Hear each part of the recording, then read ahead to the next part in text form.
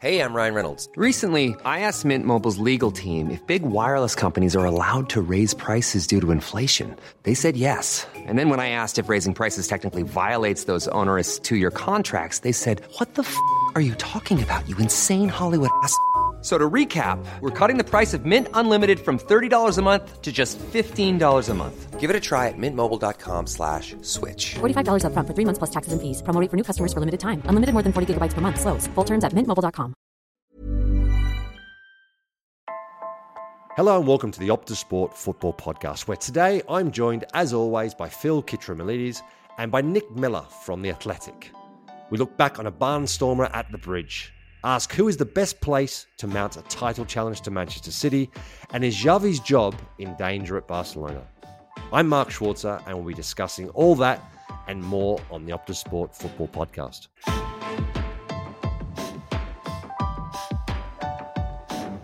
Hello and welcome to the Optus Sport Football Podcast. I'm joined, as always, by Phil Kitramilides, and this week it's Nick Miller from The Athletic. Welcome, guys.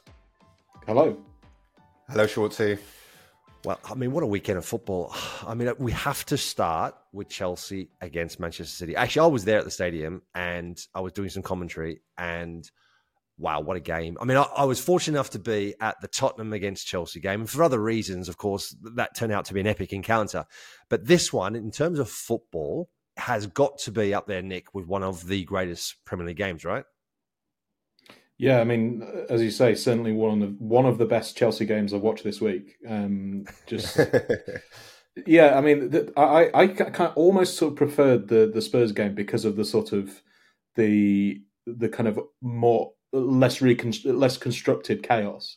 This was obviously kind of incredibly exciting.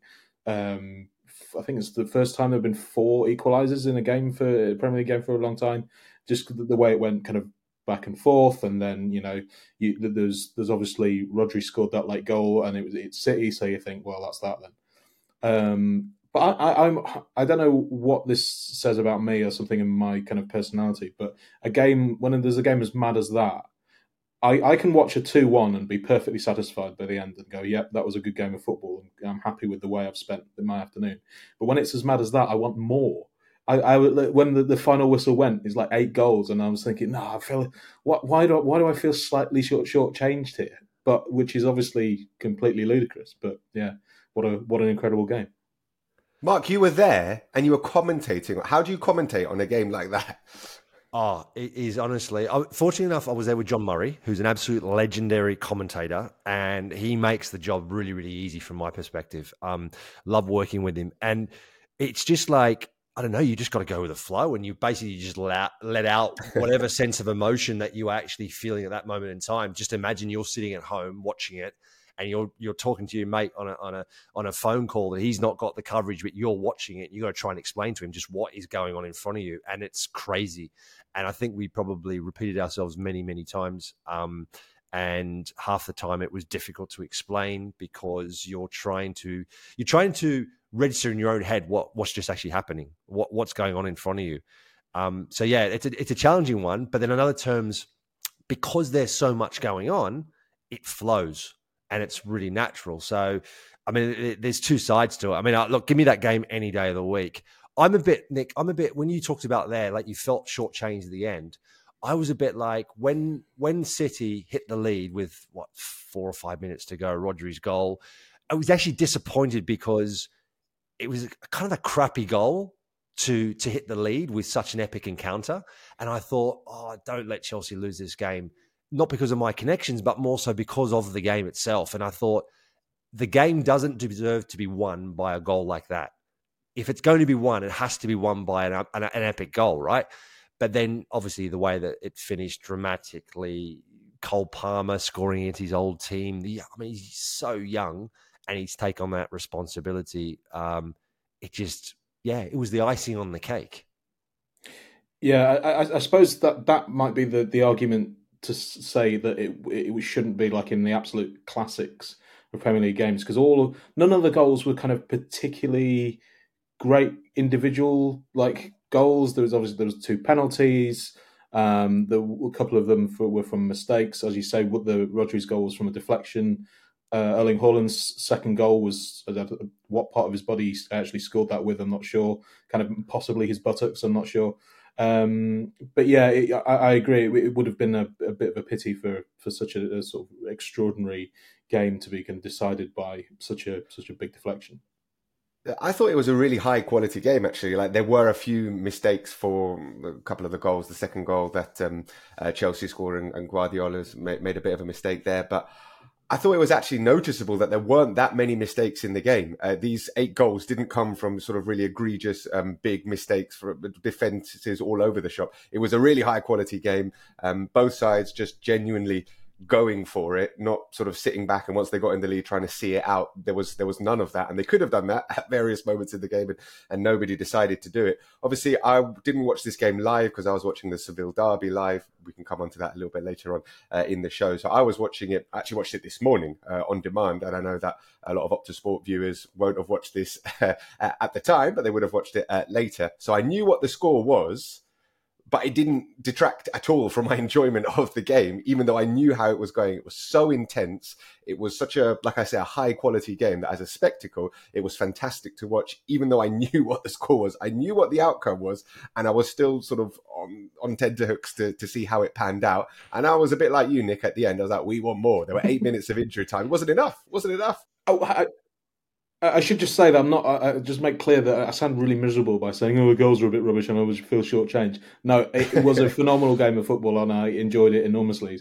Hooting and hollering in the living room, and my wife thought something sort of weird was happening in the other room. So, yeah, just to clarify, it was great. I enjoyed it. I'm not complaining. I mean, the scene was set. I mean, it's off the back of Chelsea's remarkable win away at Spurs, one way or the other. I mean, against 9 men, expecting to win, but they were on the up. Jackson scored a hat-trick, but City were going to Chelsea trying to win 5 games in a row against Chelsea by 1 goal. And when they also took the lead 1-0, they just thought, oh no, it can't be. This is not going to happen, right? But I agree. I think overall the quality of the game was outstanding. I thought Chelsea obviously played a massive part because I thought before the game it was going to be one-sided. I thought City would win this game. I thought, Chelsea would give it a go, but just wouldn't have the quality and certainly not the form to back it. But they went for it. I mean, I thought Raheem Sterling was one of his better performances, one of his best performances in a Chelsea shirt. Cole Palmer was outstanding against his old club for such a young guy he's been one of the shining lights in the Chelsea side all season anyway. I thought the intricate sort of triangles, first time passing, high intensity closing down. That's what I think Chelsea did very, very well. And that's also why I think also Chelsea disrupted Man City so much. Man City are not used to, at that high intensity for such prolonged periods of time, being under so much pressure, as good as they are. But you always felt, didn't matter how many times Chelsea scored, that City had the ability to get back in the game when they've got a guy like Haaland up front. Even though he might not do a lot in a game at times, he'll always get on the end of things. And just to add on to what you said, Nick, what he scored with his backside or so, I put it down in the commentaries, he scored with his groin. I think that's the last touch. They were trying to claim it was off his arm, but I think it was his groin that it went in off. It was a bit awkward, but look, you have to be there to score it. So with that game... They all count. Exactly. The question I want to ask is, firstly, has Chelsea turned the corner off the back of the Spurs game, but more importantly, yesterday's performance? Is this the moment where Chelsea's season changes for the better, Nick? I think so. I mean, they have certainly been. I think previously to this week, they've been playing better than their results suggested. And I think in a slightly odd way, they can take more from this game than they did from an actual win against Spurs, because the obvious extreme circumstances of that game, and they were playing against 9 men, and they sort of made, although they did win 4-1, they kind of made heavy weather of scoring those goals against the 9 men of Spurs and that ludicrous high defensive line. But as you say, the way that they, to a point, nullified some of City's threats. I thought Enzo Fernandez was really good in midfield as well. Nicholas Jackson was, I mean, he obviously he gets a bit of stick for missing chances, but his all-round play often quite good, and he got his goal yesterday, and again his all round play was pretty good. So yeah, it sort of seems to be coming together, probably a little bit slower than they would have liked, and there certainly have been games early on in the season. I'm thinking when they lost at home to Forest in particular, that was kind of you thought that this kind of isn't happening. It's not really kind of coming together. But this last week and this game against City in particular will give them great heart, I think. Obviously, they got really good results against the top sides in the division. If you look, so they started the season with a 1-1 draw against Liverpool. They should have beaten Arsenal. They had the game completely controlled. They were 2-0 up, and then they ended up drawing 2-2. They've beaten Spurs 4-1, and they've had this result against City. So it does feel like they do seem to perhaps struggle against teams that sit a little bit deeper and don't offer space for the wide players like Sterling or even Mudryk to get in behind. And you mentioned against, they lost at home to Forest. I know they're your team, Nick. So obviously it's there's no disgrace losing at home to Forest, obviously. But Chelsea will be hoping to win that kind of game. They lost at home to Brentford. They've drawn away to Bournemouth. These are the kind of fixtures and results that would be worrying to Chelsea fans, because when we've seen them up against quote unquote bigger teams, they've actually performed pretty well this season. Next, and they're on a interesting run of fixtures because they've had Arsenal, Brentford, Spurs, City.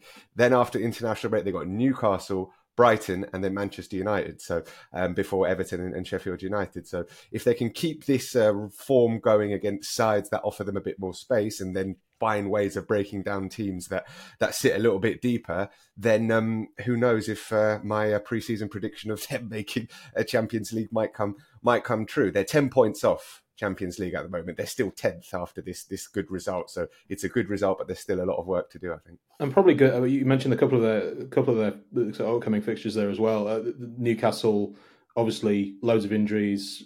Brighton are slightly shonky form at the moment, so as they are coming good, it might be that they've got these theoretically very good teams who, for various reasons, are having a bit of a tricky time. So the fixture list might fall quite nicely for them in that respect.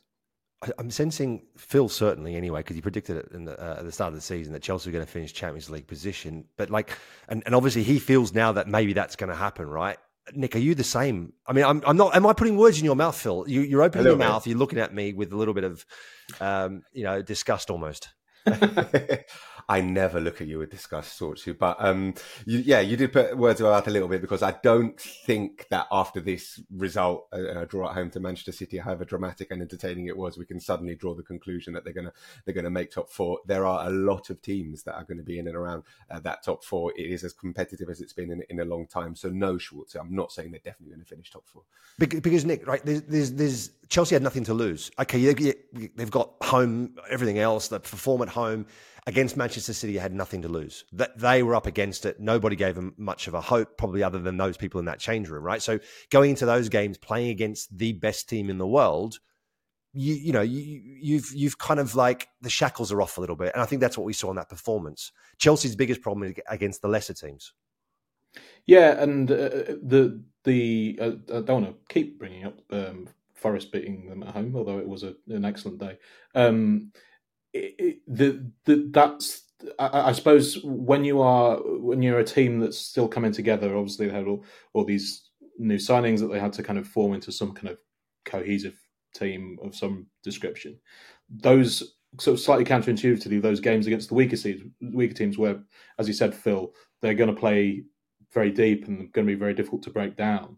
When you are still a sort of collection of individuals rather than the team, I guess those are the kind of games that you're going to struggle in.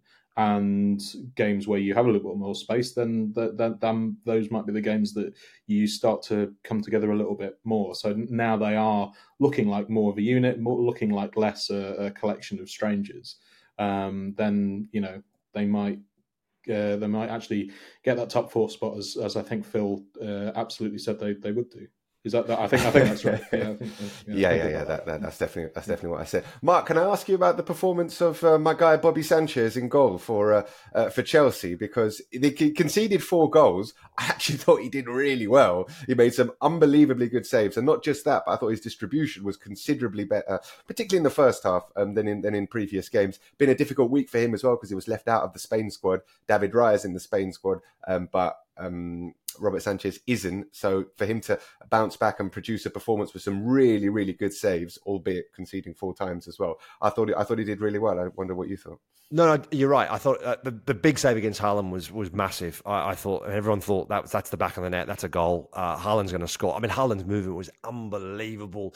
Thiago Silva was in the right position. He was going to win the ball, interception, but it was because of Haaland's physical ability, his athleticism, his strength, and his explosive turn of pace got onto the end of it. And Sanchez pulled off a remarkable save, even though it wasn't right in the corner, but it was hit with such venom. His reaction was outstanding. So, yeah, I agree. I think it was certainly from the game I've seen Sanchez play, I thought it was his best game for Chelsea. I thought he was very, very good. And, yeah, he conceded 4 goals. Not a lot, really, he could have done about it. Edison was interesting on the other side of things. I thought he had a mixed game. I thought there was a couple of goals where I would expect him to do a lot better. The Thiago Silva header, he got caught moving as he headed it. And then obviously the Nicholas Jackson goal. I thought he was poor in the way he parried the ball straight back out. But it did start raining at that moment just before it. And I think his mind changed about catching it and parrying it, but it was a poor parry. Let's move on to, I want to talk about Raheem Sterling particularly. Nick, what does Raheem Sterling have to do? There's got to be a fallout, right? There's got to be something going on that we don't know about, because how can he not be selected for this England side? When we look at what Gareth Southgate has done previously with players have been in the squad, haven't been performing well for their club, but have done well for the national team. So Gareth continuously picks them. Then obviously he's been left out. The excuse is other players are ahead of him and are doing well, but now he's coming back to his best form. How do you read into it? Yeah, I mean, I if I was in charge of the England time side, I would pick him. But I guess he's been slightly unfortunate in that he's kind of, while Southgate is very loyal to kind of certain players, there is a point at which you drop out of the squad if you haven't been playing well or there are better alternatives. The cases of like Harry Maguire and Calvin Phillips are slightly different because there aren't that many decent alternatives in those positions. So Sterling kind of dropped out of the England squad at a point where he wasn't playing very well. And now there are other players who are, you could argue that they are in maybe not better form than Sterling, but of the forwards that are currently in the squad, or any of the first choice forwards, certainly, I'm not sure who Southgate would kind of realistically drop from those. Like Ollie Watkins is in exceptional form. Obviously, you're not going to drop Harry Kane, Bukayo Saka. I suppose if you were going to pick on form, definitely, then Marcus Rashford might be the one to kind of drop out. But I think Sterling, I certainly would have picked him for this squad, if only because England are now qualified. Obviously, they want to win the group and be one of the top seeds, but they have qualified. So you want to sort of look at a few different players. You want to give someone like Rashford, maybe, and certainly Bukayo Saka, a rest. So someone like Sterling could come in and could play on either the left or the right of that attack. But yeah, it is a strange one. Maybe there has been some kind of falling out whenever Sterling is asked about it. He's very kind of, yeah, well, he doesn't really give a huge amount away, and Southgate doesn't give a huge amount away either. So it is slightly difficult, but I think it's, if not understandable, it's kind of fits with how Southgate kind of works these things. I guess what Southgate's done is what you're saying there, Nick, about bringing people in to have a little look at them now, is what he's done with Cole Palmer, who's now been brought into the into the squad to replace the injured players who have dropped out, Maddison, Bellingham, and Callum Wilson. So Cole Palmer's getting a chance to show him. Why isn't Raheem Sterling there? On form, I would have him ahead of Marcus Rashford, but I guess he is loyal. Rashford scored in the last game. Maybe he wants to give him some continuity. But you have Raheem Sterling in the squad, don't you? I mean, even if he doesn't start, he can be the sort of electric substitute off the bench that can turn games and in tournament football. I think you need players like that. So yeah, I think it's a little bit strange that he's not there. But Cole Palmer, who was so good at Stamford Bridge, it's great to see him getting called up, because he's a player who's obviously incredibly talented, but almost as much as his talent is the sort of personality and character that he shows at a very, very young age. And we've seen him scoring very important penalties for Chelsea this season, stepping up in big moments. Did it against Spurs, did it against Manchester City, and just showing that he's got... I was going to say something that, it's a family show, so I'm not going to say it, but he's got a lot of personality. Yeah. Cojones. He's got cojones. He's got he's got personality. He's got character. Yeah. He has that. Whereas a lot of footballers obviously have confidence. Some of them you get the impression that they've almost kind of talked themselves into having that confidence. That they might have had some doubts, but they have built up the confidence. With Cole Palmer, you kind of get the impression that it just hasn't occurred to him that he's anything other than brilliant, which might be slightly tricky if you had to deal with him on a day-to-day basis. But as a footballer, it's obviously brilliant. So yeah, he's exceptional. He's certainly got a swagger about him, and it's not a bad swagger. It's that I think a bit of a naive kind of belief in how good he is, but it's kind of not naive because he is that good. So yeah, I'm kind of going around in circles on that one. The thing that what surprised me is he brings in Rico Lewis, right? So he's only played 5 Premier League games this season. So that's telling, for me, that's telling that Raheem Sterling is out of the fold. I don't see him having a chance back in. Rashford's form's been very poor. I think bringing in Rico Lewis when there's an opportunity to bring someone like Sterling back into the fold, I think for me that's quite telling. If I were Raheem Sterling, I'd be sitting there going, "There's nothing else I can do to get in this squad." There's going to have to be we've had 3 players pull out, 4 players pull out, and in similar positions. I'm thinking there's got to be 10 players going to be injured before I get a chance to play. And back to what you said there, Phil, beforehand about Raheem Sterling being in the squad, and surely he's a good player to bring in off the bench, right? So these are the conversations we don't know, right? So that could easily have happened. Gareth could have had that conversation with him. He could have made a judgment call and thought, he's not a player that I want to bring into the squad, that I'm not going to be starting every week or every game. He might be thinking, I don't think this player is a player to have around the group when he's not a main player. So there's all these dynamics that you have to take. He could be disruptive, yeah. Mm-hmm. Yeah, I'm not saying he is, but there's that call, right? So equally, what's important is not only to have your best possible squad of players at a tournament, but the dynamics. You're going to have a group of players that get on well enough. They don't have to all be best friends, but there have to be a good enough dynamics. And I'm not saying for 1 minute Raheem Sterling is disruptive, but maybe that has something to do with it as well, because I can't think of any other reason. Because Raheem Sterling on form and experience deserves to be there for me 100%. Yeah, again, I don't want to sound like I'm kind of an enormous Gareth Southgate apologist here, but again, I think you are. Yeah, okay. Well, I am an enormous Gareth Southgate apologist, but just looking at the kind of list of forwards that are in the squad, you've got Harry Kane, Marcus Rashford, Jack Grealish, Saka, Foden, Callum Wilson, Ollie Watkins, and Jarrod Bowen. Of those, Jack Grealish hasn't been in the City team every week, and as we've said, kind of Marcus Rashford is out of form at club level, certainly.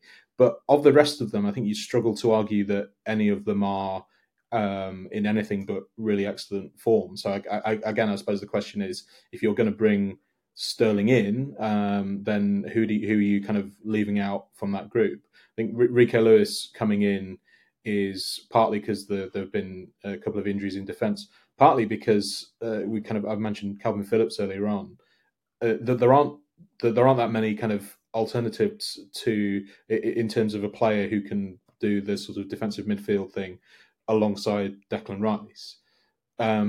So it's possibly a bit strange that if he was going to try Rico Lewis there, he wasn't in the squad in the first place, and he's just come in as a replacement. But I suspect it's more of a kind of positional thing, and what are the players he has in the squad, rather than a sort of direct comment on Rico Lewis's form against Raheem Sterling's form. As you say, there might be some kind of other reason why Sterling isn't in the squad, but yeah, there are a lot of very good, mostly informed forwards in that England squad, and you would, I don't know, is there anyone on that list that you would kind of leave out in favour of Sterling?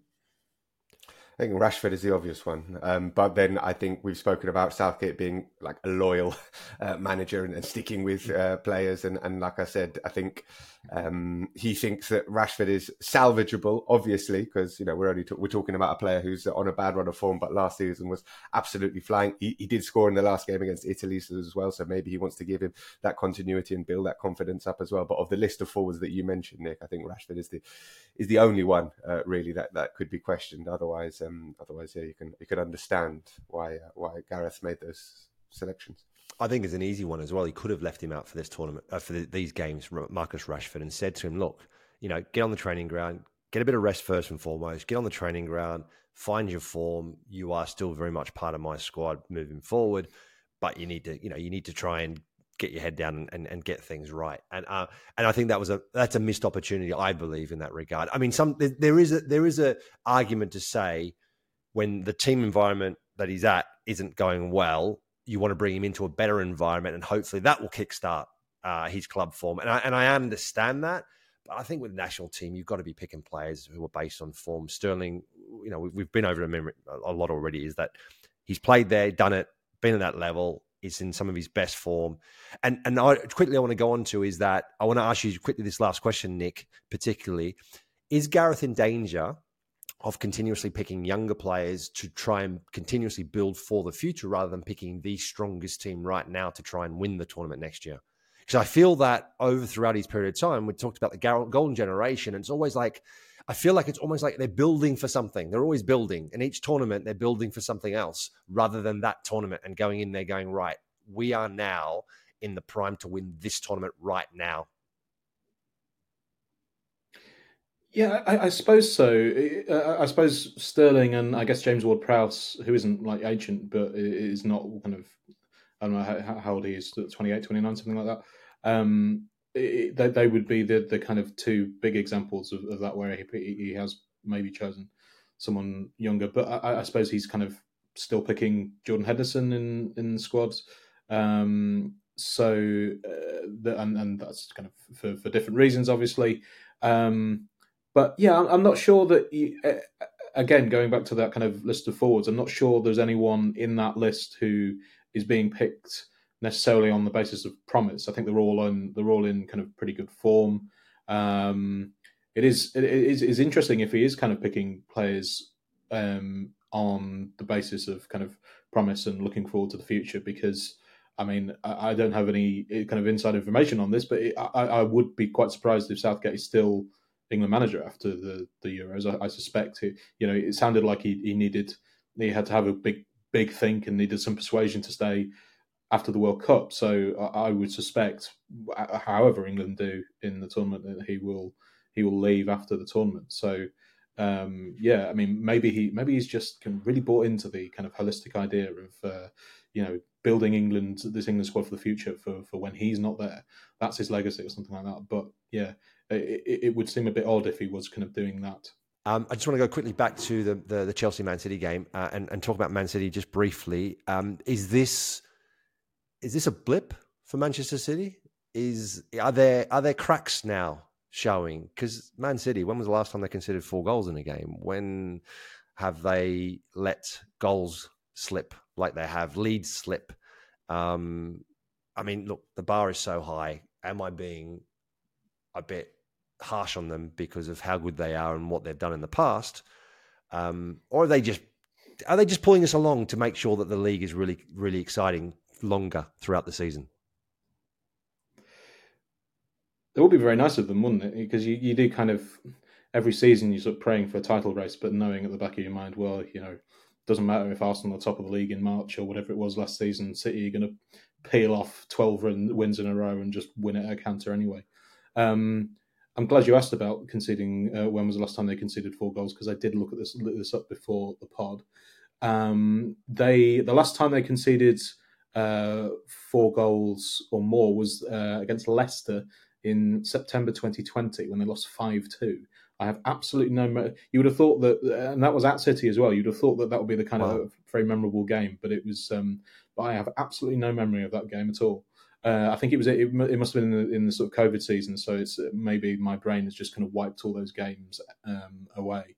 They lost 4-3 to Liverpool in January 2018, 4-0 to Barcelona in 2016, 4-2 again to Leicester in December 2016, and 4-0 to Everton in that same season. So they're the only times that City have conceded 4 goals under Guardiola. So yeah, it really doesn't happen a lot. In terms of kind of fragility this season, I mean, it's possible that you can kind of say, oh, this was just a blip, but they have had a few blips recently. They obviously lost to Arsenal. That was actually the first. I think that was the first game that they have not won after going ahead in. So whether you can say they're kind of that points to the game yesterday points to a sort of wider fragility, I'm not sure, but these, as I said, these isolated blips do kind of at some point they're going to have to add up to something. So yeah, I mean. Not that I am, partial in any way, and I have anything against Manchester City, but it would be nice if someone properly challenged them again this season, rather than being the kind of inevitable cantering to the title with weeks to spare. Look, we're only 12 games in, right? But the league table is very tight. So Man City, Liverpool, Arsenal, Spurs, Villa. I mean, there's 3 points that separates those 5 teams. Has anything changed? Do we still feel that it's Man City's to lose? Bearing in mind Arsenal, Tottenham in particular, their injury lists are pretty horrendous. Newcastle, just on the outside, have got even probably one of the worst injury lists. And Manchester United, you just don't know what you're going to get.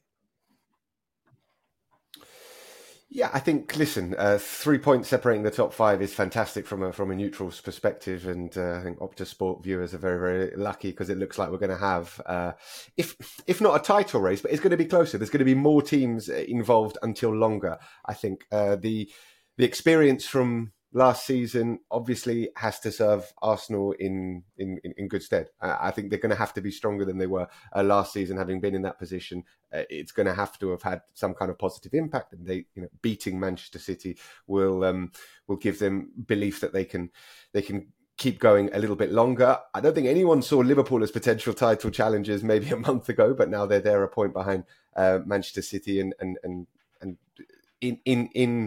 in the conversation, at least, without doubt. And Spurs, what a damaging result this weekend it was, because you win that game and you are top level with Manchester City. In fact, no, you're top, aren't you? You're top, clear point of Manchester City. But conceding those 2 goals in injury time, it's showing a fragility that I think has become generally associated with Spurs. And I don't think anyone thought that Ange Postecoglou was going to get rid of that fragility. Just the way he plays was obviously going to leave Spurs exposed a little bit.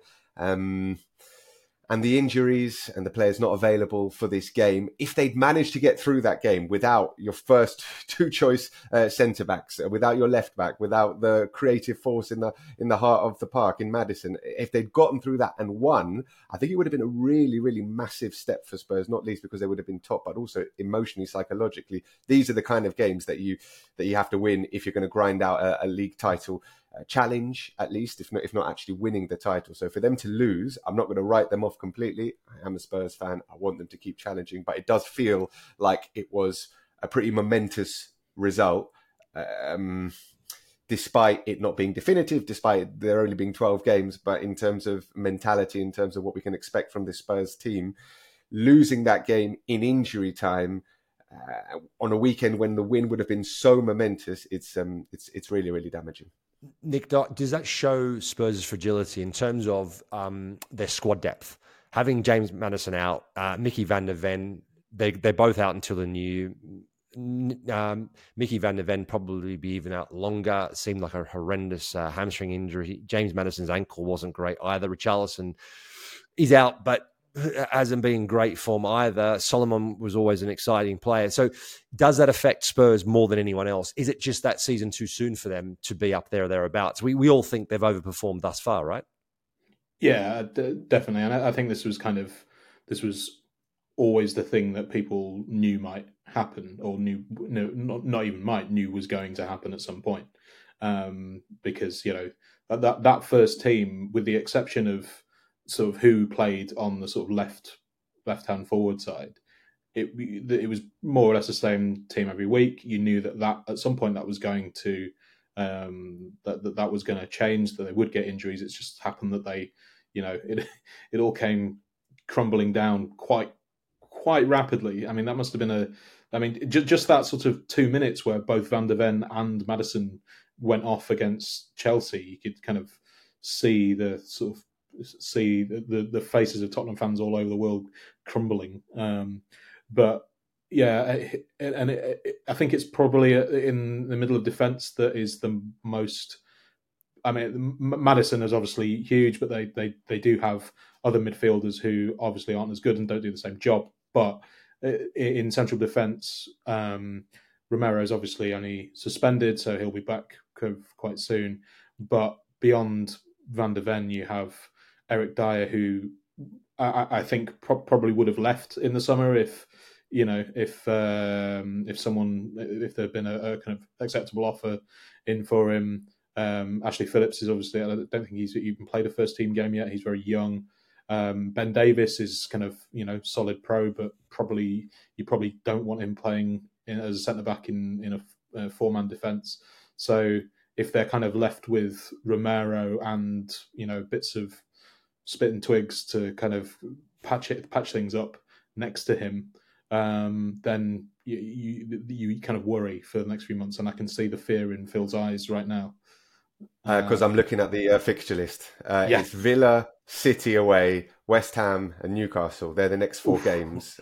Three of the four are at home, but still, and then obviously Forest away. Mid December is going to be a big challenge as well. So, it's a time that I think Nick said we all kind of knew it was going to come, and this is when we learn a bit more about Ange Postecoglou's Tottenham. It's all great when things are going your way. You're scoring last-minute winners. You're digging deep. You're showing personality, and everybody's enjoying watching you. And now, when you've had these two losses in a row, when you've got these injuries, suspensions, this is when we learn a little bit more. So let's see. I'll ask you both now. Who's the best placed team to challenge Manchester City? You start, Phil. Oh, why are you making me say this? I mean, it is probably Arsenal, isn't it? Just because I would say the experience from last season, the team, it's a very good team. They've got a very good manager who will have learned from last season as well. And they're only a point behind. They've beaten City as well this season. So, yeah, I mean, I'll say Arsenal, but with a heavy heart. I think Liverpool, actually. I haven't.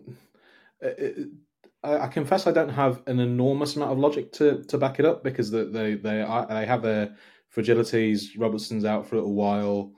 They did a good enough job. They did as good a job as you could reasonably expect anyone in replacing an entire midfield in one summer.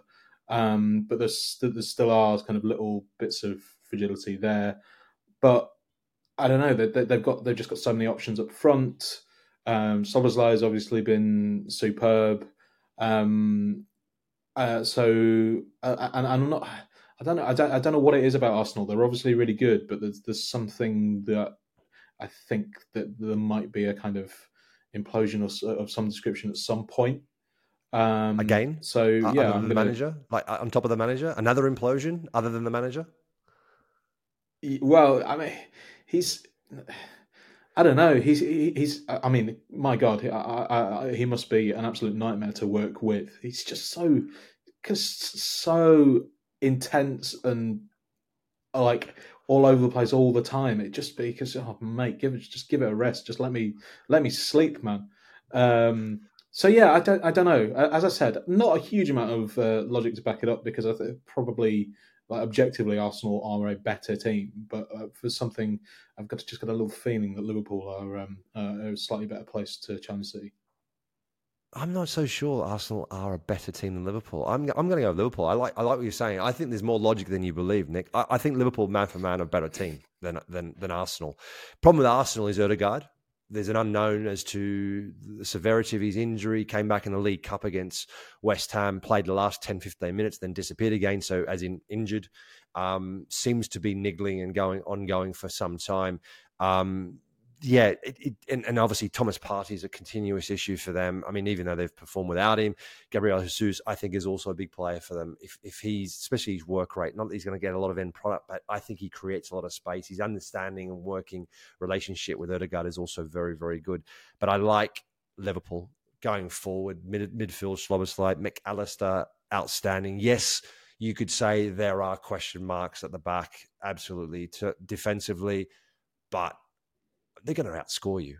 They are ruthless and lethal going forward. So I'm going to go with, I think Liverpool are probably the best placed team to challenge Manchester City. But let's hope it's more. Let's hope it's Arsenal and Liverpool and Spurs and the rest. Let's hope they're all there or thereabouts come the end of the season, but we'll have to wait and see. Let's move on to the WSL. The Women's Super League was in action again this weekend. So let's get all the latest from Narelle and Ash. Yeah, a lot happening in the WSL, as always. But Ash, the one thing we have to talk about is Manchester City suffering back-to-back defeats now, which usually wouldn't be a massive deal, but I think the team who they lost to is making this a bit of a nightmare for them. They went down 1-0 to Brighton, and all the stats favoured Manchester City, but couldn't find that, clinical finish. And it's costing them in terms of the table, but also you heard whispers that their manager is maybe coming under fire a little bit. Yeah, it's crazy to think after, an unbeaten start, 2 losses, one of them against Arsenal, that he's already starting to be under pressure. But I think maybe that sort of flows on from last year. Like, he was under a lot of pressure, Gareth Taylor, last year. And, he got a 1-year extension. He comes into this season. I think Manchester City have high hopes for their coaches. But, he's not the first coach to have question marks starting to be raised about him this year. The WSL is so close, isn't it? It is, and you just touched on there, the other manager who I guess has come under scrutiny a little bit is Carla Ward, the Aston Villa manager. Obviously, they had a really terrible start to the season, but they've picked up their first points over the weekend. But she's still in the job. But you think maybe Manchester City might be a little bit more cutthroat than Aston Villa? I'm not sure. Potentially, yeah. We'll see what, is to come. Carla Ward, I think, this week, interestingly, went to the playing group or the leaders in the playing group and asked whether she still had their support. Like, there was a lot of public people saying, she's the best person for the job still. But it's interesting that she went to the playing group to check. I think that's a very new age sort of coaching tactic that we probably wouldn't have seen in the past. And, not sure if Gareth Taylor will be doing that for Man City, but, he's got some tough fixtures still coming up ahead of him. So I kind of wonder whether the pressure will only keep mounting. And maybe he doesn't have the support of the dressing room, and the fact that Carla was asking, because if they said no, you'd think she'd probably just leave. Yeah. Where I feel like if Gareth Taylor did that and Manchester City turned around and said, no, we don't support you, he wouldn't leave? Yeah, exactly. Well, yeah, I don't know if he'd even ever ask the question, If you're afraid of the answer, you probably don't want to ask the question. But, the other thing, not only does the club have high expectations at Manchester City, the playing group would as well. Like, you go to a club like Man City to win things, and they didn't make Champions League last year. They want to rectify it this season. And, they've got to, keep pace with the top of the table. And they'll be eyeing up Manchester United to do it. The Manchester Derby, there is a lot riding on it this week, guys. At a club like Manchester City, I would have thought that you're always under continuous pressure to perform. And Gareth Taylor obviously will be under some sort of pressure. But to lose his job, I don't think just yet. I think, look, Manchester City are a very, very good side. The biggest disappointment was the loss now at home to Brighton. They should have won the game. I mean, Lauren Hemp, Chloe Kelly, Bunny Shaw, big chances. Mary Fowler as well. They should have won the game and won the game comfortably. Brighton took their chance, and obviously it was just one of those games that didn't fall for Manchester City off the back of losing away to Arsenal, which I don't think is a shame. And no team has ever lost 2 games in the WSL and gone on won the title. I think this season's very different. I think there's any number of clubs that can win the WSL this season, and I think it'll potentially be with fewer points this season than ever before, and it's going to be a lot tighter. So very much looking forward to that. La Liga.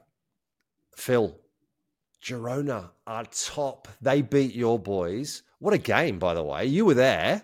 I mean, obviously you were feeling well and you decided to go to a game for a change. There was no excuses. The weather looked great as well. That stadium, by the way, looks outstanding. Look, like as in terms of a football stadium, football environment, but they were lucky, Girona, weren't they? Girona beat Rayo Vallecano by 2-1. It was a fantastic game. It was a nice sunny afternoon. You'll have to come with me, Mark, one day to Vallecas to experience the pretty unique atmosphere. Obviously, there's only 3 stands at this stadium behind the goal at one of the ends. It's a couple of blocks of flats who have got really good views of the pitch. The game itself was a really, really open, exciting game, as I've been telling listeners to the Optasport Football Podcast all season, basically. Hashtag always watch Girona because they provide genuine entertainment. This was the 5th time that they'd come back from trailing in a game to go on and win. They were 1-0 down pretty early on, but they're such a good unit. They are such a good attacking unit, and unit is the word because they don't necessarily have any standouts, individual players that you think, oh yeah, he is the one that makes them tick. They spent 7.5 million euros on Ukrainian striker Artem Dovbyk this summer. He's their record signing, 7.5 million euros, and he's proved to be a magnificent signing. 7 goals, 4 assists, scored again against Rayo, and is a really, really important player to them. But yeah, it's the unit that the manager Michel has constructed. And they're 2 points clear now. They're 2 points clear of Real Madrid. They actually they were 5 points clear temporarily because Real Madrid didn't play until the evening, so they were putting the pressure on Real Madrid to have to win. It's an extraordinary story, and I don't know if I've mentioned this on the podcast before, but this is only their 4th season in La Liga. Only their 4th season. They'd only ever played in La Liga for the first time in 2017. That was the first time they'd been promoted to La Liga. This is not a historic Spanish football club. This is a club from a town which is 100,000 the population. Traditionally, it's more of a basketball town. It's not necessarily got this huge footballing tradition. They do have the support of the City Group, which, of course, we have mentioned on numerous occasions on the podcast. But that support isn't particularly egregious. I mean, they've got 2 players on loan from the City Group, Savio and Jan Couto. They're 2 really good players, but it's not like there's a massive influx of players from the City Group. It's not like they've thrown a ridiculous amount of money at this team. As I said, Artem Dovbyk, 7.5 million euros record signing. It's not something that feels like it's unfair, the advantage that they've been given being associated with the City Group. And at the moment, it's an extraordinary story. A third of the season gone. They're 2 points clear. I don't think they're going to win the league. Still, I'm saying that now. I don't think they're going to win the league, but I do think, genuinely, they can make top 4. Very, very seriously. I was. You obviously have mentioned the City Football Group thing a lot. I just wondered how they are. Are they being viewed in Spain as this kind of great romantic story that top of league, or is a little bit of the edge taken off because of the City thing? So I'll tell you who's reminding everyone of the City Group, and that's Real Madrid fans are reminding everyone that they are associated with the City Group, not least because there is this sort of socio-political element of Madrid against Catalonia and Girona being the sort of bastion of Catalan separatism. Without going down that road, there is a little bit of that Real Madrid against Girona, Madrid against Catalonia. But otherwise, I think people are getting really excited, and the L word is being mentioned a lot here, Leicester. Leicester. People are, or should I say, to give it its correct Spanish pronunciation, Leicester. People keep talking about it.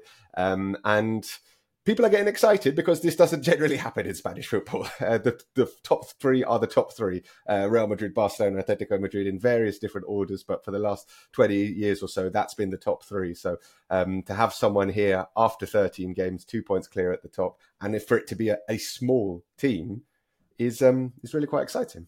I don't think you can actually. I mean, I know Real Madrid are using that tactic and saying that they're part of the City group, but they clearly haven't got the advantages. Like, I mean, it's seven and a bit million for their most expensive player. If the City group were really into it and they were really funding them, they'd be spending a hell of a lot more money than seven odd million euros for a player. So I think that's a bit unfair. And Real Madrid, obviously, the usual tactics of trying to justify why maybe they're second and 2 points behind them with all the money they've got and all the money they've spent on players.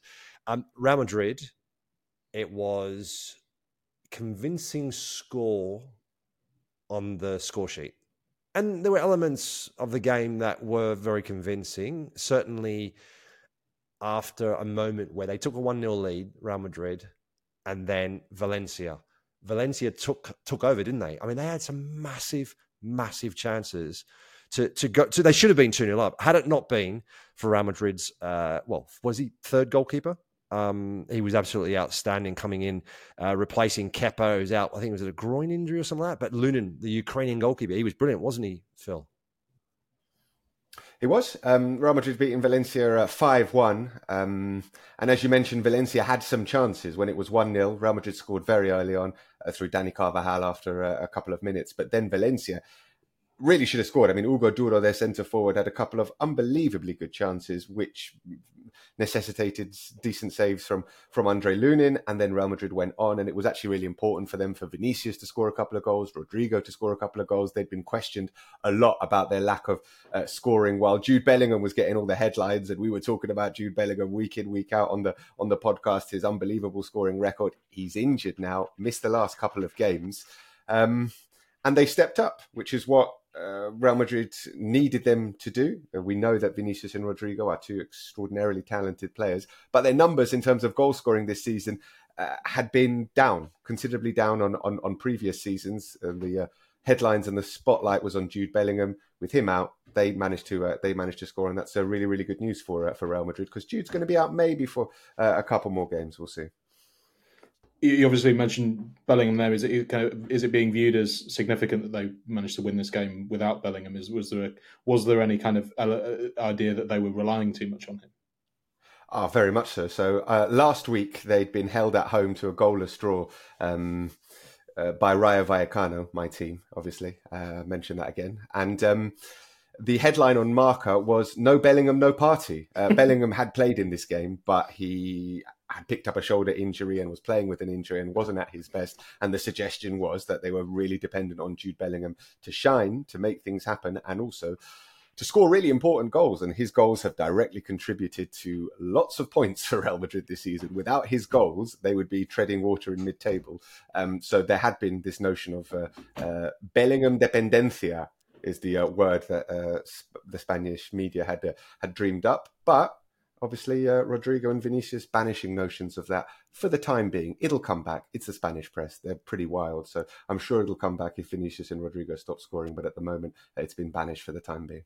Talk about wild. It was pretty wild in the weekend for La Liga, full stop. I mean, Barcelona, horrendous first 45 minutes. Got booed off at half-time. Down 1-0 to Alaves. I mean, how close were they to a massive upset? So they should have been probably 4-0 down at halftime at home to Alaves, who are one of the, I don't want to say poorest teams in division, let's say the more modest teams in the division. But they created four really good, they scored early on after 18 seconds. Alaves scored after 18 seconds, and Barcelona took the kickoff. It's ridiculous that can happen. İlkay Gundogan was robbed in possession, and Alaves ended up scoring. Booed off at halftime. They turned things around in the second half in terms of getting the result, because a defeat would have been massively damaging. But this win it's not much better for them. Yeah, okay, they got the points, and okay, they're only 2 points behind Real Madrid. Fine. But in terms of, and they say this in Spanish a lot, in terms of the sensations around the team, the sensations are not good. at all. Genuinely, they were hanging on at home to Alaves at the weekend. And afterwards, Xavi came out and he blamed the press. He blamed the press. He said the negative press is putting lots of pressure on the players and they could sense it, particularly in the first half. And everyone who's involved in the press is thinking, well, it's not our fault, is it? It's not our fault you can't get the team to play how you want them to play. And it has been a run for Barcelona where for the last 2 months, they've been genuinely playing badly. They've been winning some games, but they've been genuinely playing badly. They won 5-0 back-to-back against Betis and Antwerp in September. Since then, they've narrowly beaten Celta Vigo 3-2. They had to come back from 2-0 down. They drew 2-2 with Mallorca, a 1-0 win over Sevilla with a Sergio Ramos goal late on, a 1-0 win in Porto when they really should have lost, 2-2 against Granada, narrow 1-0 win against Athletic Bilbao, 2-1 against Shakhtar, not great. The best performance was probably in the Clásico when they lost 2-1 to Real Madrid. Then they were really poor against Real Sociedad last weekend and won 1-0 with an injury time goal. They were abysmal away to Shakhtar Donetsk and lost 1-0. And now this really, really, really, really poor showing at home to Alaves. So it's been a run of 2 months now where they've not been playing. They've been picking up some wins and they're still there, which is the important thing for Barcelona. But in terms of feeling, in terms of sensations, in terms of confidence around the squad, it's a really difficult time for Barcelona and Xavi. Do you think he's under pressure? Like, how would that be perceived, certainly from the hierarchy in Barcelona, in terms of blaming everything else? Like, whenever a manager starts blaming the press or blaming someone else, you're starting to say, hang on a second, are you running out of ideas? Are you running out of ideas as to how to fix this? I think he's definitely under pressure, and I'm not sure how he gets out of it. It's a difficult one for Xavi because he's quite a belligerent character. He's if he feels like he's being slighted, he will come out on the front foot. And he's not brilliant at self-criticism, so he will tend to talk about excuses for the performances rather than trying to explain why they're not playing particularly well. And it does feel like he is under pressure. And they lost away to Shakhtar Donetsk in the Champions League, and the Champions League was the big thing for Barcelona this season because they've gone out in the group stages in the last 2 years, so they absolutely had to get out of the group. They probably still will. But now they're under a level of pressure where they absolutely didn't want to be. They must beat Porto now at home when they play after the international break. And if they somehow contrive to not go through the group again, I think they're going through the group. They're going through, obviously. But even if they finish second, the pressure will be on.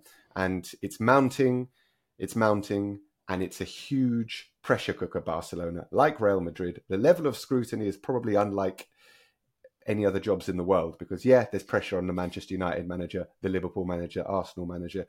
You do not have 2 60-page daily newspapers dedicated to analysis/criticism of you anywhere else apart from Real Madrid and Barcelona. It is very, very difficult. And also the level of the fan base, the demanding nature of them. They have to win. They have to play well, Barcelona. And they're not at the moment. They're not. How much of a factor in the sort of pressure or otherwise on him is the fact that it's Xavi? If this was just kind of any other manager, what difference would that make, if any difference at all?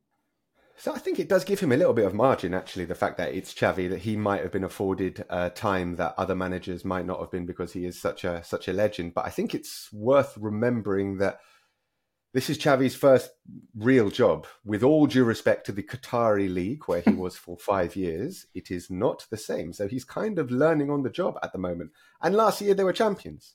And he picked them up in a really, really poor situation, and he took them to being champions within about 18 months. So he did well there, but that championship was really, really fine margins. They won 11 matches 1-0.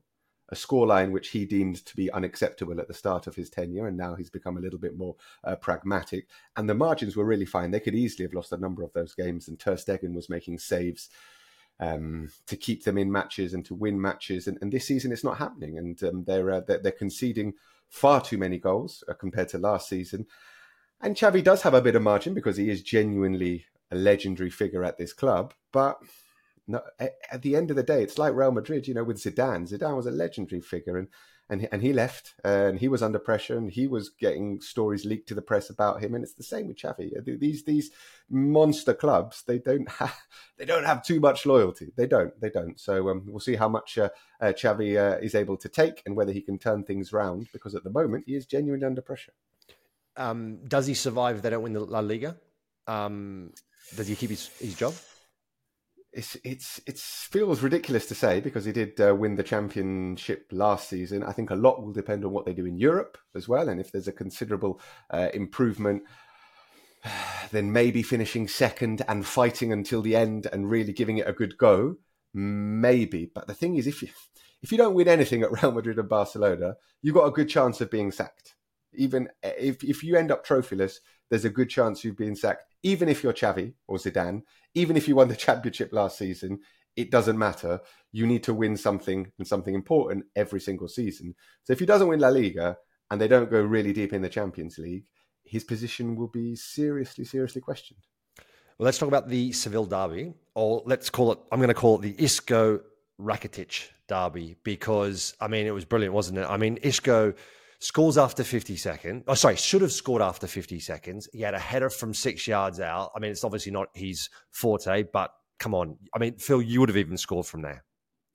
I probably would have scored from there, Mark. Yeah, I almost certainly would have scored from there. I probably wouldn't have been in that position, no. But had I been in that position, I would have scored from there. Listen, in terms of a fixture, the Seville derby it should be on every football fan's bucket list, because think of Spain, think of the stereotypes you think of Spain: sun, heat, flamenco, sangria, whitewashed houses. That's Seville. What you're thinking about is Seville, and it is the essence of everything that this city is about condensed into a derby. It is a sizzling saucepan of a derby.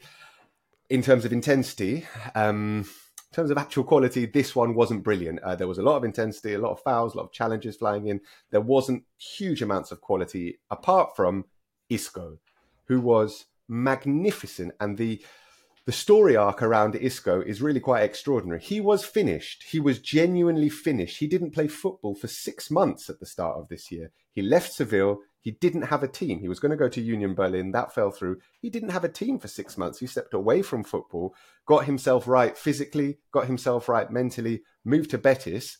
He's been man of the match in 8 of the 13 games that he's played for Betis this season. It's really quite extraordinary. And he was a hell of a player, Isco, in his time at Real Madrid. He started 2 Champions League finals. He came on and was a really important substitute in another. This was a massive player. And for whatever reason, lack of form, fitness was a big issue for him. And I was working at Real Madrid TV for a few years while he was there. And we saw the training sessions, and he was not in good shape at all. But he is now, and mentally he's right. And when he's clicking on all cylinders, it's a joy to watch. And he brought the only sort of real level of quality in this game, and some of his touches were magnificent. You mentioned Rakitic; he scored an absolute screamer from 30 yards to level things up. But Sevilla are in trouble. They're a poor team. They didn't deserve to get anything out of this game. Betis were a lot better, and they were led by the Renaissance man Isco. Nick, I think Phil summed it up pretty well there. I've been to Seville a number of times. I've watched Betis play. I've watched Sevilla play. I've played against Sevilla, actually. Atmosphere is always good, but I definitely want to go and watch a Seville derby. What about you? Yeah, it was on my list of potential games even before Phil gave it the big soul there. So now even more so. Well, that's all we've got time for today. I want to thank Phil, as always, and Nick, of course, being for the first time on the show. Great having you guys on. Now that we head into the international break, so remember, you can watch every European qualifier live on Optus Sport, as well as the Women's Super League next weekend. See you next time.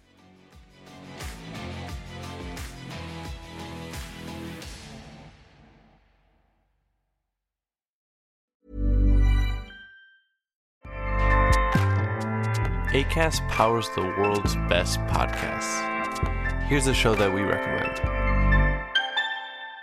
The Real Housewives is a guilty pleasure for most, but if you're looking to not feel guilty about that pleasure, tune in to Everything Iconic with me, Danny Pellegrino, where I break down all the messy moments and behind-the-scenes antics of Bravo's popular franchise. And on Everything Iconic, I also interview celebrity guests like Kelly Ripa, Keke Palmer, Drew Barrymore, Cameron Diaz, and more about their guilty pleasures, their past work, and so much more. So if you're pop culture obsessed and find yourself watching way too much reality TV like me, tune into Everything Iconic with Danny Pellegrino wherever you listen to podcasts. Acast helps creators launch, grow, and monetize their podcasts everywhere. Acast.com.